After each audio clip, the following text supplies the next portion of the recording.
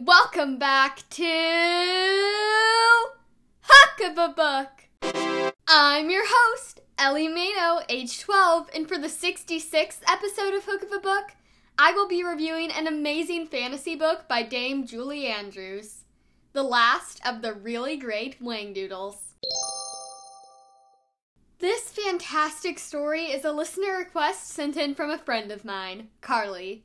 Thank you, Carly. I've actually read some of Julie Andrews' books before and loved them. The last of the really great Whangdoodles was no disappointment. The story will delight young children everywhere, taking them on a grand adventure to Whangdoodleland.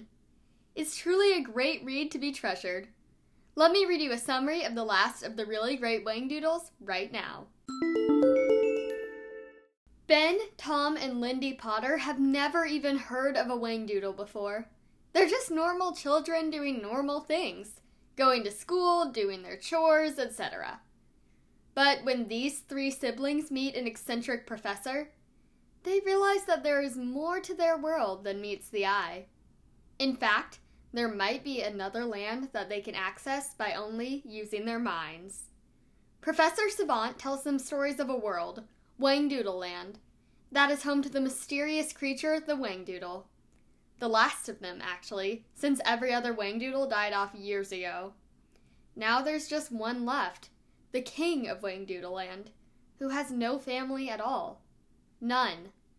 Still, Ben, Tom, and Lindy aren't so sure that Whangdoodleland exists until they are transported there themselves, using magical hats that unlock their imaginations. The professor shows them the wonder-filled land, home to fantastical creatures such as the Whifflebird, who uses coded messages to warn the children of approaching danger. The danger is the Proc, a man who will do everything in his power to stop Tom, Ben, Lindy, and the professor from reaching the last Whangdoodle.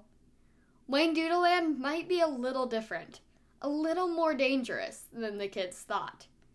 Still, the children are determined to succeed, but Proc has a number of tricks up his sleeve. He even tricks Lindy into coming to Whangdoodleland without the professor. Soon, Tom, Ben, Lindy, and even the professor are unsure if they'll ever succeed in reaching the last Whangdoodle, especially without their parents catching them. It seems like Proc is winning, but with the help of the Whifflebird and a few other creatures, they learn that they can outsmart the evil man that will do everything he can to keep them from finding the last of the really great Whangdoodles. With the Whangdoodles' dazzling castle being the goal, the three children and the professor set off again, this time even sure that they'll succeed. However, the Proc has more cards to play. Will Tom, Ben, and Lindy ever reach the Whangdoodle? Or will their well-laid plans be halted by the Proc? Every once in a while, I love reading a whimsical fantasy story like this one. Julie Andrews really crafted a tale that will captivate younger children and older children alike.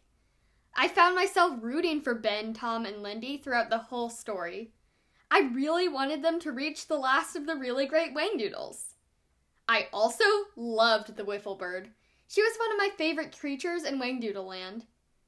Let me read you a passage from the last of the really great Whangdoodles right now.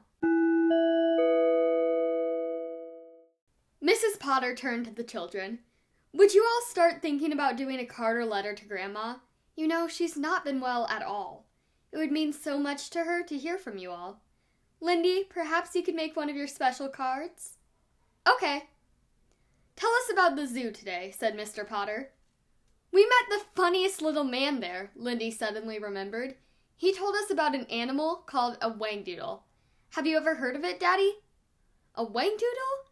No, I can't say I have. What is it? I don't know. He said it looks a bit like a horse. It has horns. I don't think there is such an animal, said Tom. I told him so. He said to look it up in the dictionary when we got home. Well, go ahead, said Mr. Potter. Tom ran into his father's study and took from a shelf a large, heavy, black dictionary that had obviously seen a great deal of use. He carried it carefully back into the living room and placed it on the table. The children gathered around him as he thumbed through the tissue-thin pages. Watchband, Waybill, Webbing, Wessex, West Orange, Whammy. Here we are, he suddenly cried excitedly. Whangdoodle. Ooh, what does it say? Lindy pushed in close. It says, noun, slang, a fanciful creature of undefined nature. Tom looked up. What the heck does that mean? Mr. Potter rose and knocked his pipe against the side of the fireplace. It probably means that a whangdoodle is a made-up word for some kind of imaginary creature, which I would think is why the dictionary uses the word fanciful to describe it. So I was right, Tom said. A whangdoodle doesn't exist. Probably not, replied Mr. Potter. There you are. Tom turned to Ben and Lindy. I told you so. But you're not sure about that, Lindy protested. Yes, I am. I knew that old man was a phony. Oh, he wasn't. Lindy turned to Ben. You don't think he was, do you, Ben? Oh, Lindy, who knows, Ben sighed. But if he wasn't a phony or crazy or anything, then what do you suppose he meant by all his talk? We shall probably never find out, Mrs. Potter summed up. Come on, children, it's time to get ready for bed.